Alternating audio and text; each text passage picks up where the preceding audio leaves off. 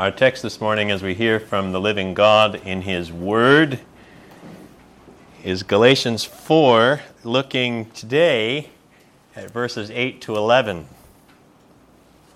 Last week, we considered verses 1 to 7, and for those of you who are with us for the first time, we've just been in Galatians forever, and we're continuing on with great joy. Verses 8 to 11 of chapter 4. But, as I've done to you more than once in this study of Galatians, we're not starting there. In fact, I want you to turn back to Joshua. Joshua chapter 23, and it's the 6th book of the Bible.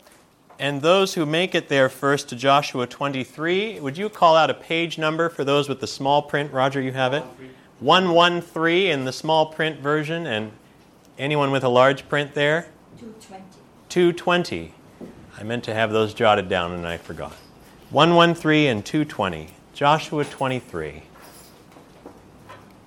I'll give you a minute. We'll be back to Galatians soon. Can't read the New Testament without the Old Testament underneath it. Joshua chapter 23. Joshua knows he's about to die. The Lord has led the people of Israel partly into the land. Joshua 23, verse 9.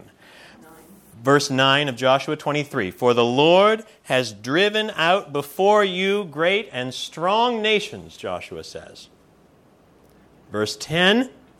One man of you puts a flight to 1,000, since it is the Lord your God who fights for you, just as He promised you. But then there comes a warning. Verse 11. Be very careful, therefore, to love the Lord your God.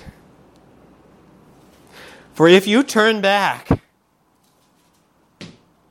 and cling to the remnant of these nations remaining among you and make marriages with them so that you associate with them and they with you, know for certain that the Lord your God will no longer drive out these nations before you.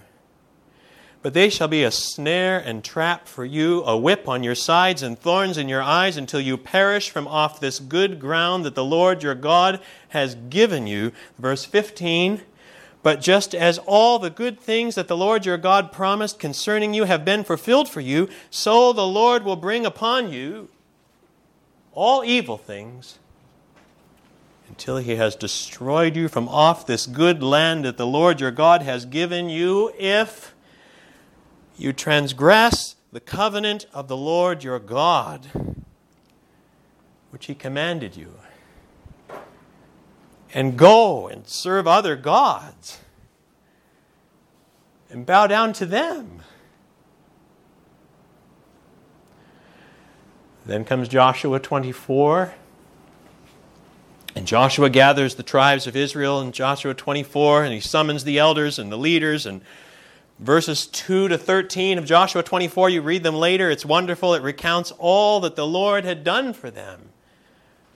Beginning with Abraham, not coincidentally, beginning with Abraham to Isaac and Jacob and Moses and Aaron. It's the Exodus, and it's the time in their wilderness.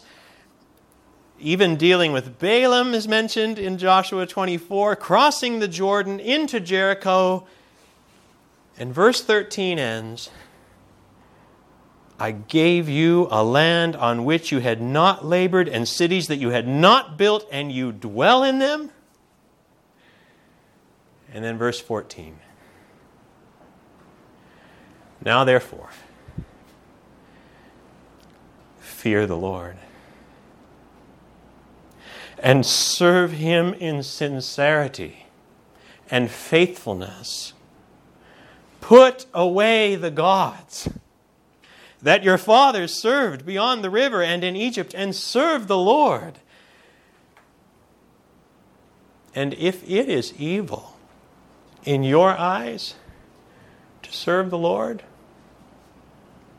choose this day whom you will serve. The end of the verse But as for me and my house, Joshua says to them, we will serve the Lord. Now, notice something very basic that Joshua understands. What is it that Joshua knows? The people here have been reminded of all the Lord has done for them. But Joshua knows that their hearts are not the Lord's. Joshua knows that their hearts are not the Lord's. Joshua knows, as he looks at the gathered tribes of Israel, that though the Lord has kept his promise to bring them into the land, without hearts that are changed, it won't last. Fear the Lord, he says in verse 14. Serve him in sincerity. Put away the gods your fathers served. Put them away. Why'd they kept them out in the first place? Verse 15. And if it is evil in your eyes to serve the Lord. If it is evil, why would Joshua raise the question? Unless he knew it was. It was evil in their eyes. But as for me and my house, we will serve the Lord, or in other words, we'll be different. We'll be different than you are. Oh, now, the people answer in verse 16. Verse 16, far be it from us, they say, that we should forsake the Lord to serve other gods. But Joshua knows them. Look at verse 19. Can you imagine this? Look at verse 19. But Joshua said to the people, you are not able to serve the Lord. For he is a holy God. He is a jealous God. He will not forgive your transgressions or your sins if you forsake the Lord and serve foreign gods. Then he will turn and do you harm and consume you after having done you good. You who are now in the land, you who have experienced the deliverance of the Lord. Verse 21, and the people said to Joshua, no, but we will serve the Lord. And still Joshua knows them. Verse 22, then Joshua said to the people, you are witnesses against yourselves, that you have chosen the Lord to serve him. And they said, we are witnesses. He said, watch this, then put away the foreign gods that are among you. And do what? What's the key thing here? If you're going to walk with the Lord in faithfulness as his people and be blessed instead of being cursed, what's the key thing that Joshua knows they have to do? And incline your heart to the Lord. And incline your heart to the Lord, the God of Israel. It's very basic what we learn from Joshua, isn't it? Your heart is inclined to the Lord, then what happens? Then you love the Lord. You serve the Lord in sincerity and faithfulness, and you stop serving the gods you worshipped before you knew the Lord. Right? And if your heart is not inclined to the Lord, then what happens? Well, you end up doing what the next generation of Israelites did, right? Joshua here thankfully ends with the people responding to what he'd said. They heard him. And they said, verse 24, the Lord our God we will serve, Joshua, and his voice we will obey. Now they get it. Now they see it. And this time, Joshua knew it was for real. And he made a covenant with the people that day. And that generation, verse 31 says, that generation served the Lord. See, Joshua knew them. He walked them through 2 or 3 times before he knew that they'd heard him. That generation served the Lord, he says. But it wouldn't last. If you turn over the page to Judges, if you know your Old Testament, you turn over the page or maybe 2 pages to Judges chapter 2, verse 10, the next book of the Bible, Judges 2, verse 10. And there arose another generation after them. And watch the language here. Another generation who did not know the Lord. Who did not know the Lord. So that verse 11 of Judges 2, I'm coming to Galatians. So that verse 11 of Judges 2 says, and the people of Israel did what was evil in the sight of the Lord and served the Baals. And they abandoned the Lord, the God of their fathers, who had brought them out of the land of Egypt. It's very obvious, friends, but it's critical to see it clearly. Joshua knew the Lord. By God's grace and Joshua's persistence, Joshua's generation would largely know the Lord. But this next generation in Judges didn't know the Lord. And what would that mean? It would mean that they did what was evil. Why? Because their hearts weren't inclined to the Lord. They didn't know the Lord. Now, we're in Galatians 4. If you want to turn back to Galatians 4, verse 8.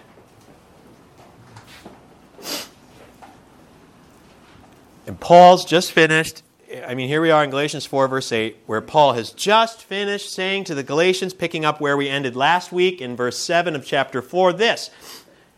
The argument he's been making since chapter 3, verse 1. You, Galatians, are sons of God, children of God, full heirs of the God of Israel. He calls them sons. That was the legal terminology. We could say children, sons and daughters together here.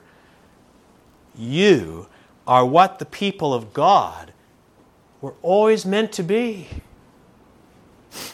Remember Hosea from last week? Out of Egypt I called my son, Hosea said, all of which is to say, Galatians, you know the Lord. That's what Paul says, isn't it? Verse 8.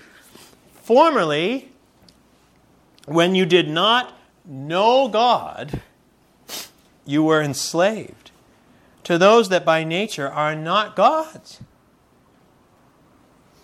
But now that faith has come, now that you are sons, now that God has sent His Spirit, the Spirit of His Son, into your hearts, all of that from last week, remember? Now you are no longer slaves, Galatians. Formerly, when you did not know God, you were enslaved to those that by nature are not God's. Now, probably meaning in this context, idols, actual man-made deities, idol worship. They're not actually gods at all. Paul may even be implying with his language here that they were demonic forces. Many people think he means that. But you see the parallel with the people of Israel. But now, Paul says in verse 9, now that you have come to know God, or rather to be known by God, now, in other words, that you are not enslaved to those that by nature are not gods, Joshua said to Israel, put away your foreign gods. Right? Incline your hearts. Or in other words, know the Lord. Paul says to the Galatians, you do. You do know the Lord. You have come to know God ultimately because God has known you, Galatians. You're adopted sons. Remember from verses 5 and 6, you are sons and God has sent the Spirit of His Son into our hearts. Paul says you've come to know God because God has come to know you. You've received the Spirit. You have the hearing of faith. You are sons of Abraham, sons of God. You are Christ. This is who you are, Galatians. It's where we ended last week. That's verse 9a. Right? 9a. But now that you have come to know God, or rather to be known by God.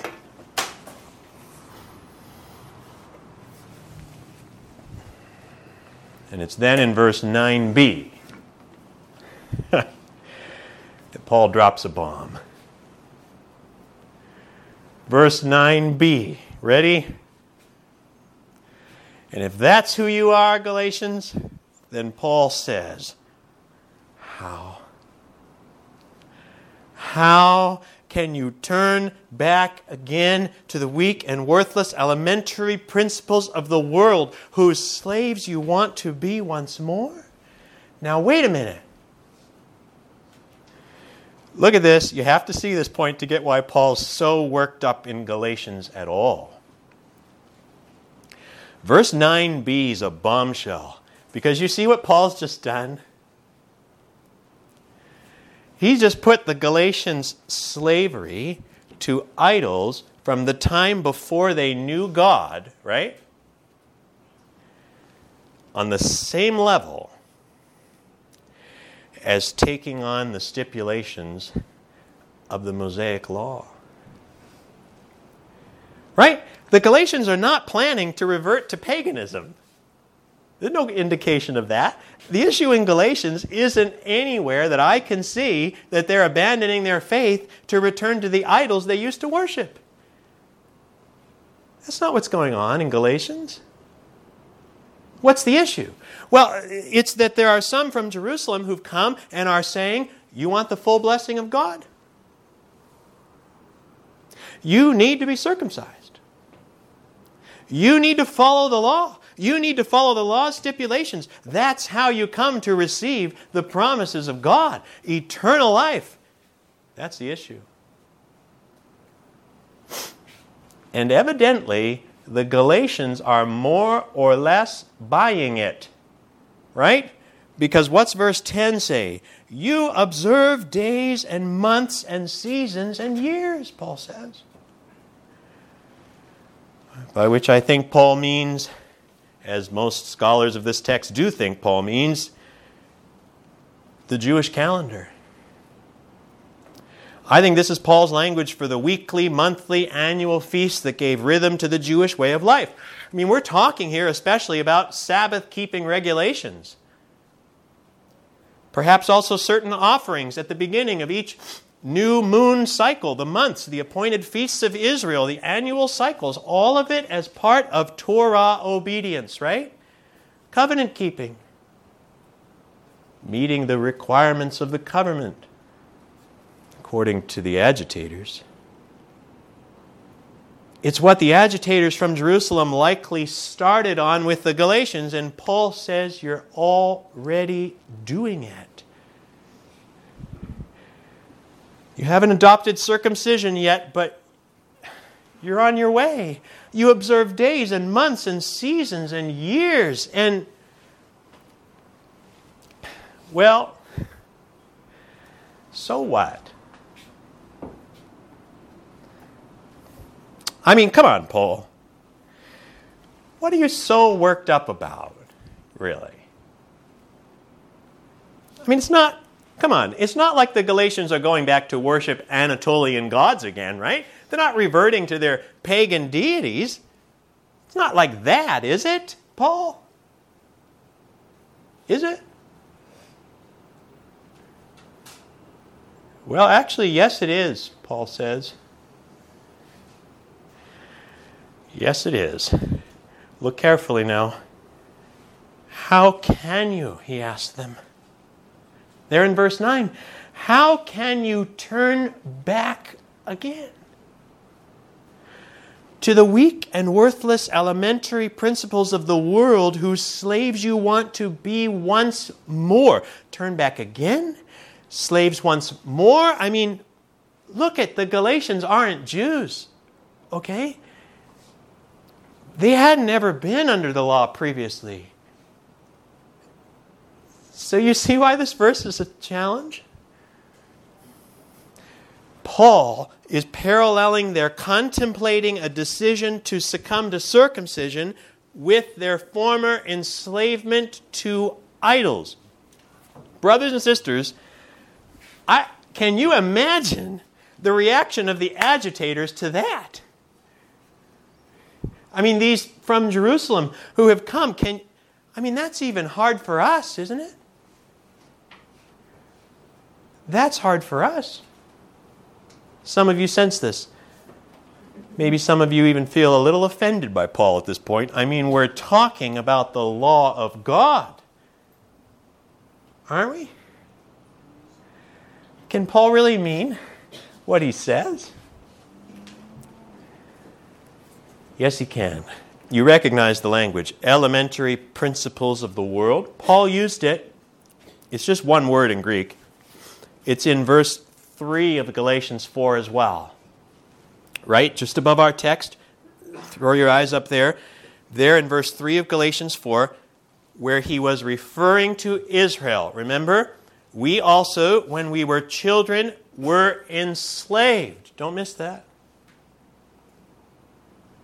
We were enslaved. We Israelites were enslaved to the elementary principles of the world. We've talked about this for weeks. That was the experience of the majority of the people of Israel all through the Old Testament. Enslaved to the elementary principles of the world as they lived under the law. Why? Why enslavement? Because they didn't know the Lord. Because they didn't know the Lord. If you want to, you don't have to turn to this one. I won't give you page numbers, but Isaiah chapter 1. Isaiah chapter 1 follows the Psalms, basically. Song of Solomon comes in between, and then if you flip through the Old Testament, you'll hit Psalms. It takes a while. And then Isaiah is just after Psalms. Isaiah chapter 1, briefly, it's an amazing text to see a lot of what Paul's been saying. Isaiah 1 verse 2, here's the beginning of the book. Just listen to this. Hear, O heavens, and give ear, O earth, for the Lord has spoken. Listen to what he says. And hear Galatians 4. Children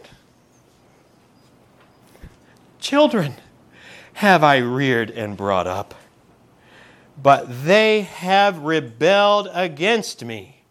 Verse 3, the ox knows its owner, and the donkey knows its master's crib, but Israel does not know. My people do not understand. There it is. Israel didn't know, just like they didn't know in Judges 2. And Paul says, you Galatians, you do. You do know God. Israel didn't. Israel does not know. My people do not understand. Verse 4 of Isaiah 1. Ah, sinful nation, a people laden with iniquity, offspring of evildoers, children who deal corruptly, they have forsaken the Lord. Do you hear that language? They have forsaken the Lord. They have despised the Holy One of Israel. They are utterly estranged. Go to verse 13 of Isaiah 1 if you're there. Otherwise, just listen. What does the Lord say to them? Bring no more vain offerings. Incense is an abomination to me. And then watch this. Here comes Paul's days and months and seasons and years. You ready? New moon and Sabbath and the calling of convocations, I cannot endure iniquity and solemn assembly. Your new moons and your appointed feasts, my soul hates, the Lord says. They have become a burden to me. I am weary of bearing them. What's the problem?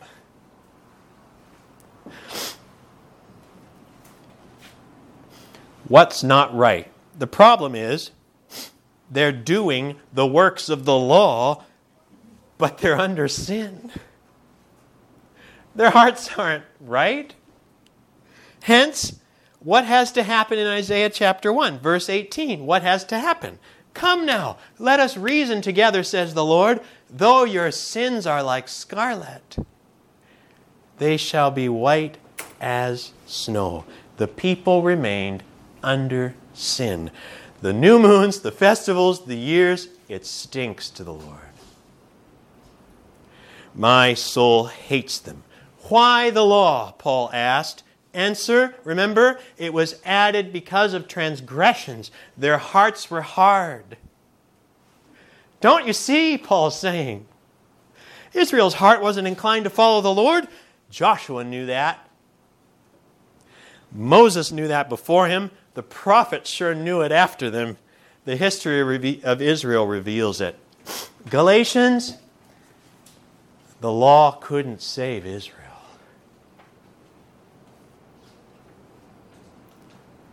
The law couldn't save Israel. The law was added because of their hard-heartedness.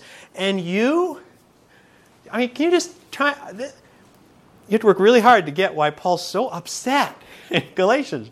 And you, Galatians, you who do know the Lord, you want to turn to it? In the hopes of inheriting the promises of God through it? Don't you know what this was? What did Paul say in Galatians 3, verse 10? For all who rely on works of the law are under a curse.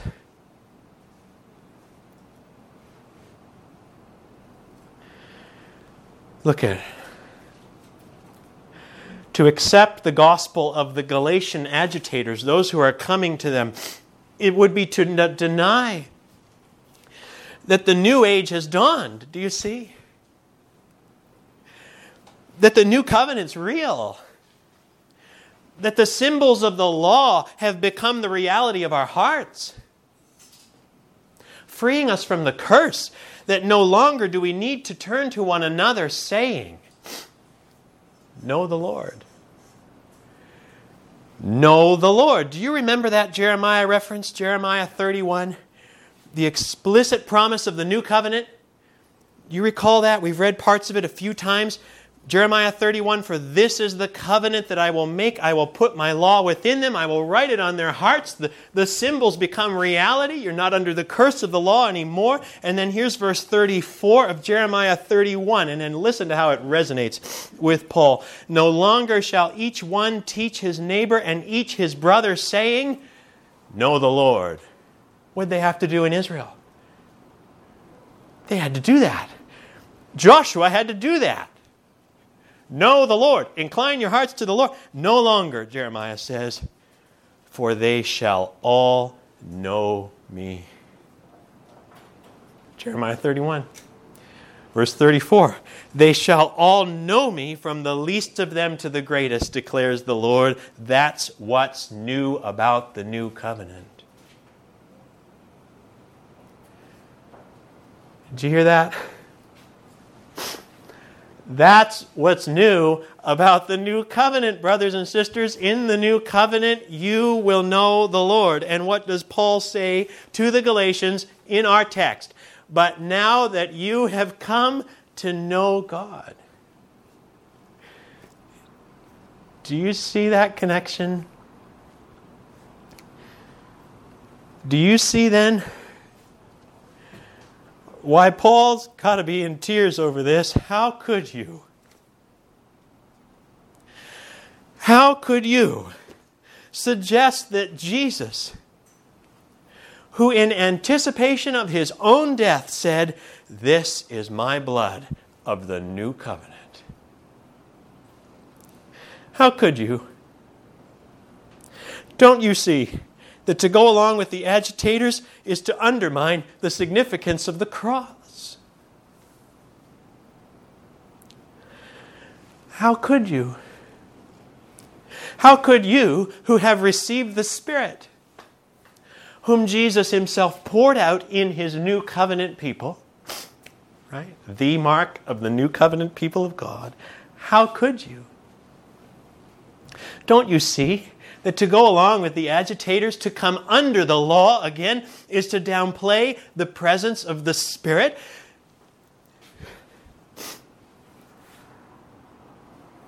Do you see any better now, brothers and sisters, the source of Paul's deep angst over the Galatians? For the Galatians to move back to the Sinai covenant now would be to deny the cross,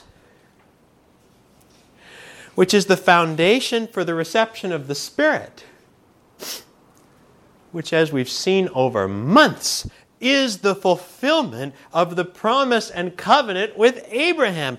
In other words, dear friends, for the Galatians to accept the requirement of life under the law would be to deny the need for Jesus,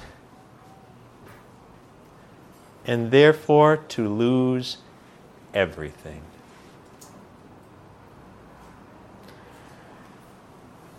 And Paul's afraid they might. I don't know what you make of verse 11 as we finish here. I'll tell you what I make of it. Paul says in verse 11, Galatians 4, I am afraid. I am afraid, he says. I am afraid I may have labored over you in vain. He's not exaggerating. He's not trying to make them feel bad. He's not pulling some kind of rhetorical trick punch on them. I think Paul means it. I think Paul's afraid. And what he's afraid of is that after all, the Galatians might not be who he's been telling them they are. The Galatians just might not be who he's been telling them they are. I mean, after all, maybe the Galatians aren't part of God's people. I want the weight of verse 11 to settle with us for a moment as we end this sermon. Because our text this morning makes clear the Galatians' defection from the gospel has begun. But Paul's writing because the final outcome's still undecided. Which means Paul now throws everything he's got to these Galatians. Oh, how he loves them. Wait till next week. Wait till you read the language of the next paragraph. Oh, how he loves them. As a father loves his children, as a mother loves her children. Oh, how he pleads with them. Which means, I think, that Paul's kind of like Joshua. Isn't he? And so I can kind of be like Joshua too as we end this sermon. As we'll see next week, Paul hasn't given up on them yet. They haven't turned back yet. The Lord is still with them.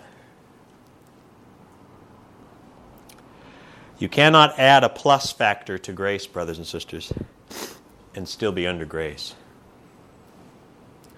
And I'm quite sure that the specific idol that you face in your life may not be the same as the one that was confronting the Galatians exactly.